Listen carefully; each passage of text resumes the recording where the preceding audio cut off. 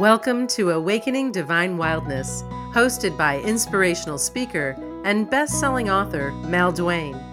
Mal invites you to embrace your divine wildness with powerful conversations with visionary women.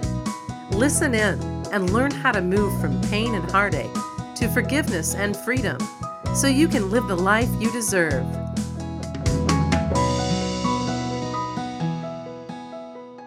I am so honored this week to have this very special woman as a guest on my show. I learned a little bit about her through being in some wonderful classes with her and just listening to her wisdom in the groups that we were in. And I said, I've got to get this girl on Awakening Divine Wildness. And this week's guest is Uma Girish, and she is a grief guide who supports women that are grieving a loss to find a way to transform their pain into purpose. And that's what this show is all about.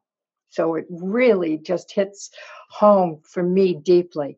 She's the author of 3 books: Understanding Death, 10 Ways to Inner Peace for the Grieving. Understanding Death, 10 Ways to Inner Peace for Grieving was her first book. Her next 2, Losing Amma, Finding Home, a memoir about love loss and life's detours, a transformational memoir. And her third book, which I am holding right here, Lessons from Grace, What a Baby Taught Me About Living and Loving, which was just recently published by Hay House. Uma is also co-founder of the International Grief Council and teaches classes and workshops related to grief, loss, and other aspects of living a soulful life. And her website is umagirish.com. Uma, it's wonderful to be here with you, lady. Oh, Mal, this is so wonderful. It just feels like a cozy chat with a dear friend. So thank you for inviting me. That's the way it's meant to be. I just like to connect, see where Spirit's going to take us on this journey.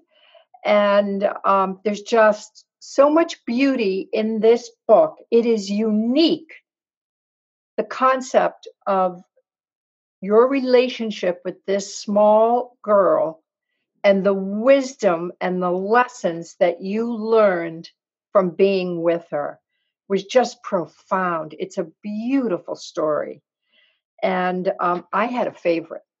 My favorite lesson in here was about shame, because it's such a huge issue for women. I mean, I think we all experience shame at points in our lives, and sometimes we recover from it, and sometimes we don't, and we carry that wound for many, many, many years. And there was a quote in your book which I thought was absolutely spectacular about shame. And it said, in order to deal with shame, some of us move away by withdrawing, hiding, silencing ourselves, and keeping secrets. Some of us move toward by seeking to appease and please. And some of us move against by trying to gain power over others, by being aggressive and by using shame to fight shame, like sending really mean emails. Wow. I thought that was the best description I have ever read about how we process it. We can try to move away from it and hide it and not tell our story and be ashamed of it, or move forward or move against it. I mean, just so, so powerful. So tell us a little bit about Grace and the relationship you had with her, and then how all these lessons started to appear. First of all, thank you for that enthusiastic shout out about the book. I'm really grateful for your affirmation of it. I opened the book with a prologue that speaks about how Grace came into my life. My friends Chris and Tiffany were expecting their first child, and they were in a confused state because they hadn't prepared to have this child. She sort of came into being a few months after their wedding. So you know how babies have a way of upsetting our best laid plans. That's what happened with them. So they came over to my place, and in a state of almost panic, wondering what they were going to do. They weren't ready to be parents. And I felt guided just to tell them that this baby had chosen this time to arrive. This soul was ready to come here, and they had no option but to learn how to go with the flow. Well, long story short, they invited me when she was born to become her nanny, part-time nanny. And here I was writing, trying to grow my business, my grief healing business, and watching a baby was nowhere on the horizon. So I just, I was like, what do I do with this? Do I say yes? Do I say no? And the worst thing was, Tiffany, the baby's mother, called me one evening and she said, can you let me know by tomorrow morning? Because if you say no, we're going to have to ask another, for should I not? And that night, both my parents, who were deceased by then, came to me in a dream. And I don't remember the details of the dream, but I remember waking up with the words, this is God's grace. And, that sleep befuddled state, I wasn't even sure what that meant. What does this mean, this is God's grace? And then it clicked into my brain, the baby's name is Grace. If this is God's grace, then I'm meant to say yes. And so at that point, in that moment, I could never have seen a book coming out of this experience. I could never have known that this baby and I had a soul connection. I didn't know any of that. All I had was the dream, but I woke up in the morning and I said, okay, it's a yes. I'm going to say yes to them. So I became Grace's nanny, and I watched her I'd been in her life from the day she was born. I held her for the first time when she was born. And so all the way through until the time she was 14 months old. Now, going into work every morning to be this nanny, I was in my 40s and not really pressured by the demands and deadlines that you typically have when you're a new mom. And you're really caught up in I have the nap schedule and the feeding schedule and the bath time. I didn't have any of that. I was just going in to be with this baby for a few hours.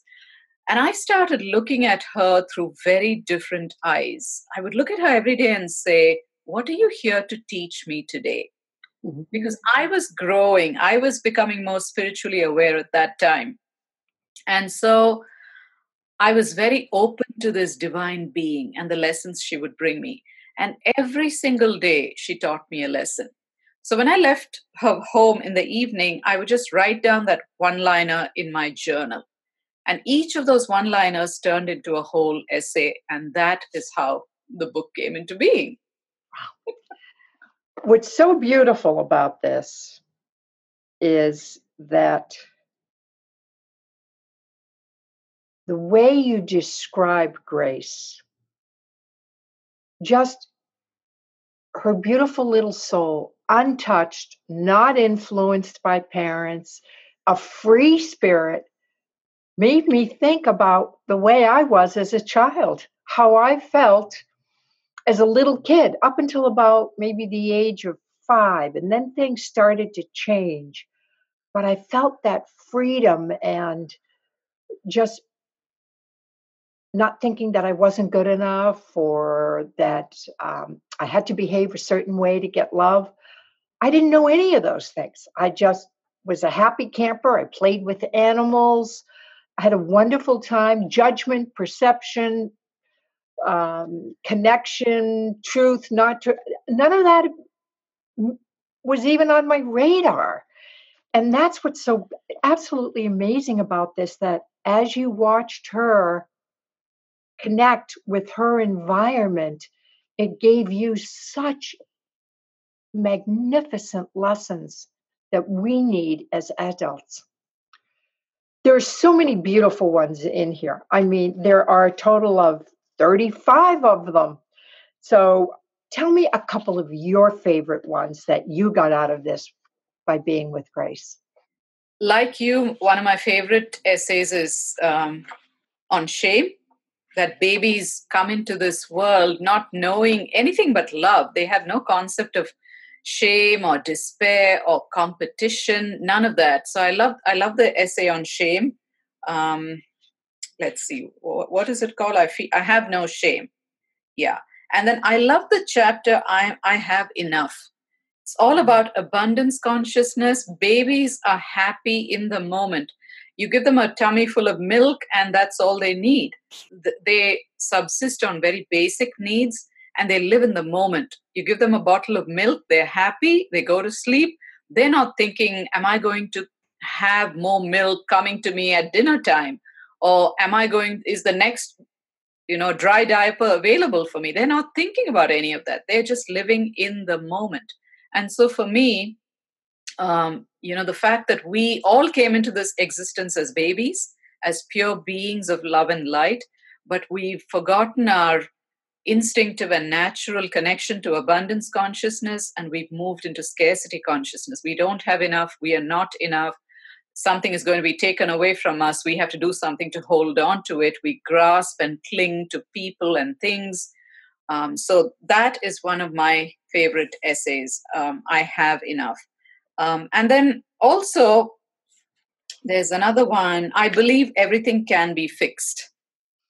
Right? Up to a baby, there's nothing that can't be fixed. There's an adult who's always capable of putting back together everything that is broken. This innate and instinctive belief in possibility, in wholeness, that to me, it just took my breath away. How she brought that little leaf to me and had asked me to fix it back to the tree. And thinking, it's what's so beautiful is she's thinking you can do it.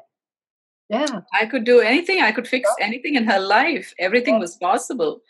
I also like the essay where I talk about competition. Like a baby's never looking at other babies in the neighborhood and saying, they've all grown 3 teeth and I don't have any. That one's sitting up. I'm still crawling. Every baby has its individual milestone, and no two babies are alike, and no baby is anxious about not having achieved a milestone that some other baby has achieved.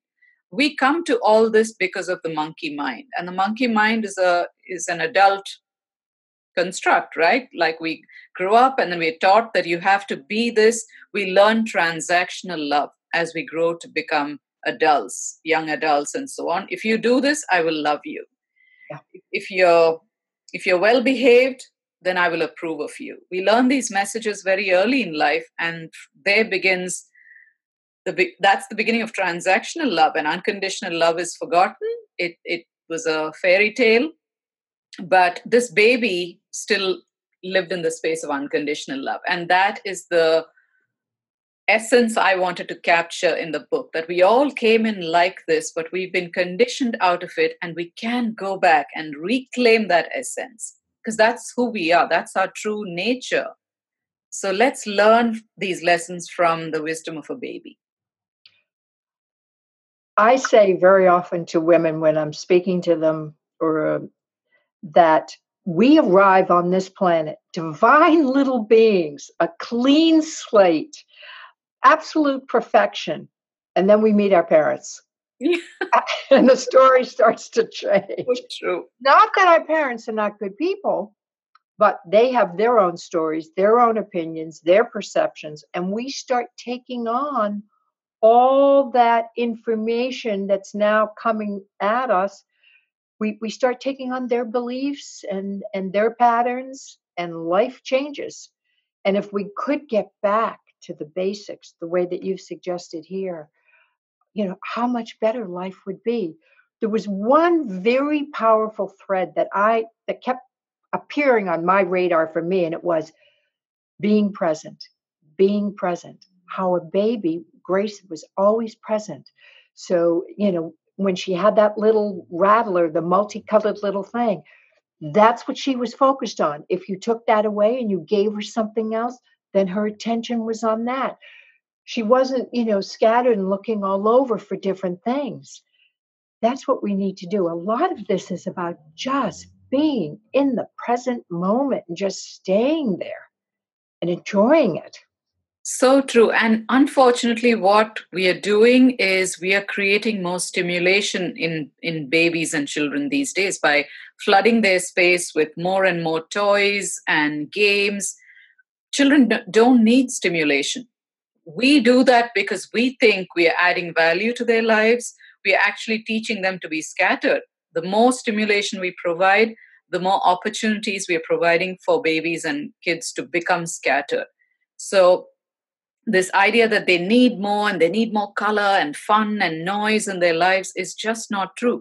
Babies are innately content beings. That doesn't mean they don't cry, they don't wail, they don't have colic. That's not true. But innately, they're not in the space of I need the next thing and the next thing. They're not after the shiny object syndrome. That's us adults. We have the shiny object syndrome. Babies don't live in that space. So they can just be wholly with what is available to them in the present moment. So if we can just learn that lesson from them instead of taking that beautiful gift away from them, I think we'd all be richer for it. I totally agree. And I have 5 grandchildren under the age of 9. And what I'm seeing is they all have iPads. They don't have phones yet, but they do have the iPads. And I'm even wondering the impact of having those electronic devices so early. Even the 3-year-old now is watching programming or movies, Disney movies, whatever, on an iPad. I mean, I never had any of that as a kid. I'm wondering what the long-term impact to their attention span is going to be by having these devices to entertain them and to keep them engaged. Yeah, I completely agree. I hear a lot of parents complain that they're struggling to, draw boundaries around screen time because that's the way the world is going. You can't have an absence of screens on the one hand because we adults are walking around with screens. Let's face it. We are walking around with cell phones and iPads. We are communicating when we are on the go. We are emailing. We are taking pictures. We're texting our friends. So kids watch that. They watch that and they say, if you can have it, why can't I? And how are you going to answer that? So I think we need to be consistent with our own boundaries and then bring in screens, because I don't know that we can eliminate screens. It's the way the schools are working today. They're learning everything through the computer. There's not too much writing that's going on in schools today, as I hear.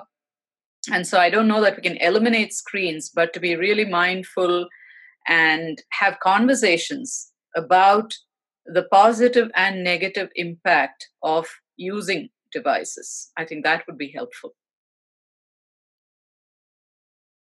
What was the greatest personal lesson that you got out of all of this? What was the one that was like such an eye-opener for you on a personal level that you learned from having, this relationship with Grace? I think for me, the best lesson and the most personal lesson was there's no rush. We have all the time we need. She would come to every milestone at her own pace, in her own rhythm. And that's the way it's meant to be. Even as we grow up and become these adults, somehow we buy into this idea that time is scarce. We need to rush and strive and hustle and push to get somewhere. But what she taught me and modeled so beautifully for me is that there's time and I will get to where I'm meant to go in my own time. And I cannot grow up on anybody else's timeline. My timeline is my own. And so I think about that even today when I approach my work. I have really taken on that lesson and I've made it my own. I don't hustle or strive or push anymore. I work at my own pace. My pace is much gentler and slower than 90% of the world. There was a time when I had judgments around it, like, why can't I be like other people? Why can't I get so much done like many others do? But I've learned now that I don't have to compete with anybody. This is my pace. I choose to honor it and I move at my own rhythm. And that was a lesson that Grace taught me. I know, I love the chapter where you talk about her learning how to roll over from her tummy. Yeah.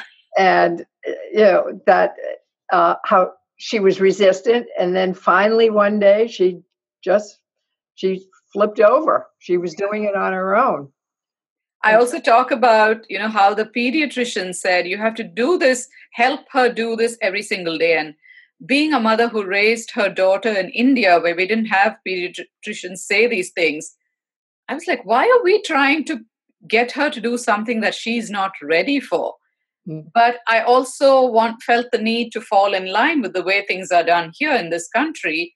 But then Grace had an innate sense of rhythm. So she protested and she resisted every time we tried to do tummy time. She had her own schedule and she was going to turn when she was ready. She would flip over on the day when she was ready to do it. Beautiful. Now, you also do very deep grief work with clients today. And I think that's also how we got involved in the classes that we were in, is that we share the same teacher. How has the lessons that you've learned from Grace helped you in the work that you're doing today? You were working with seniors, you were doing very deep grief work and helping people to overcome loss and deal with the pain. How did the lessons of this young lady help you with that work? That's such a great question, Mal. Let me think about how I want to answer it. I think stimulation, when you're grieving, the tendency for many people is I'm going to read the next book and listen to the next podcast and watch all these YouTube videos. And I always say, when you're in the space of loss, when you're grieving, you need to empty out instead of taking in. Let the tears flow, experience the sadness, sit in that space of not knowing when it's going to be okay, when you're going to feel more normal. But this is not the time to overstimulate, because your brain circuits are already fried, they're overloaded. And when you're trying to take in more and more and more information, it's just knowledge. But knowledge is useless unless and until you apply it, which is why so many people who read all the books and listen to all the seminars come to me and say, I know all this stuff. Why isn't my life improving? And the reason is because you haven't taken the time to experience what you've read or listened to. Once we read a book, if we can take one little principle or theory or exercise that the book asks us to, and we apply that principle to our life, and we are mindful and intentional about changing our lives, then we begin to experience a sense of peace, or we learn something new. But as long as we're taking in information, it's just information. We're crowding our mind. That's all we're doing. So stimulation is something I learned from Grace. She didn't want to be stimulated when she was fussy or needed a nap or was, cranky for some reason. And I wouldn't always understand why she was cranky. I didn't need to. All I had to be was that safe container for her to just become fussy and find her center of calm and then drift off to sleep. And I feel like people who are grieving need to do the same. It's like there's an upheaval, a tsunami of emotions within you. And instead of overstimulating yourself, looking for the next fix, looking to distract yourself, can you just find something that calms you, helps you come back home to your center? That is what is most useful. So that's a lesson that she taught me. Also, mindfulness. When we are grieving, our head is crowded with so many different tasks, especially if the loss is of a loved one. Women are having to take care of the estate, the clothes. What do I do with their belongings, their earthly possessions? There's the will, and they have to go to the attorney. There's so much stuff to look at. But is it possible for at least a few moments every day to bring your being back into the space of mindfulness? Can you just be here now? Every once in a while, we get pulled away by the demands of life, but can we come back to our center again and again and again, several times a day if necessary? So, baby teaches you how to be mindful and live in the present moment. Because so much of the pain that I see in the women that work with me has to do with the past or the future. I wish I'd done this. I wish I hadn't said this. I wish he treated me better. All of that is in the past. And the future is about how am I going to survive this? Will I be happy again? Maybe I'll always be lonely. I'll never find a soulmate. How can I, make my money last? Everything is about the future or the past. So my job is to constantly try and bring them to this moment and just say, can you be grateful for what's here right now? Do you have enough air to breathe? Yes. Have you had a meal? Yes, your tummy is full. Do you have a roof over your head? Yes. Do you have $10 in the bank? Yes. Can we be grateful for 4 things right now? So that's what I have to keep bringing them back to. So almost every lesson that Grace taught me, there's one essay that's, I know what I need. A baby always knows she would never drink more milk than she needed in the moment. And we don't eat like that as adults. No. We have a tendency to stuff and overeat, overconsume, overindulge. And again, when you're grieving, if you can just know what you need, go within, go to your internal wisdom and say, what do I need now? Maybe the answer is a nap. Maybe the answer is pick up the phone and call a friend. You need to really share your heavy heart with someone who can listen to you.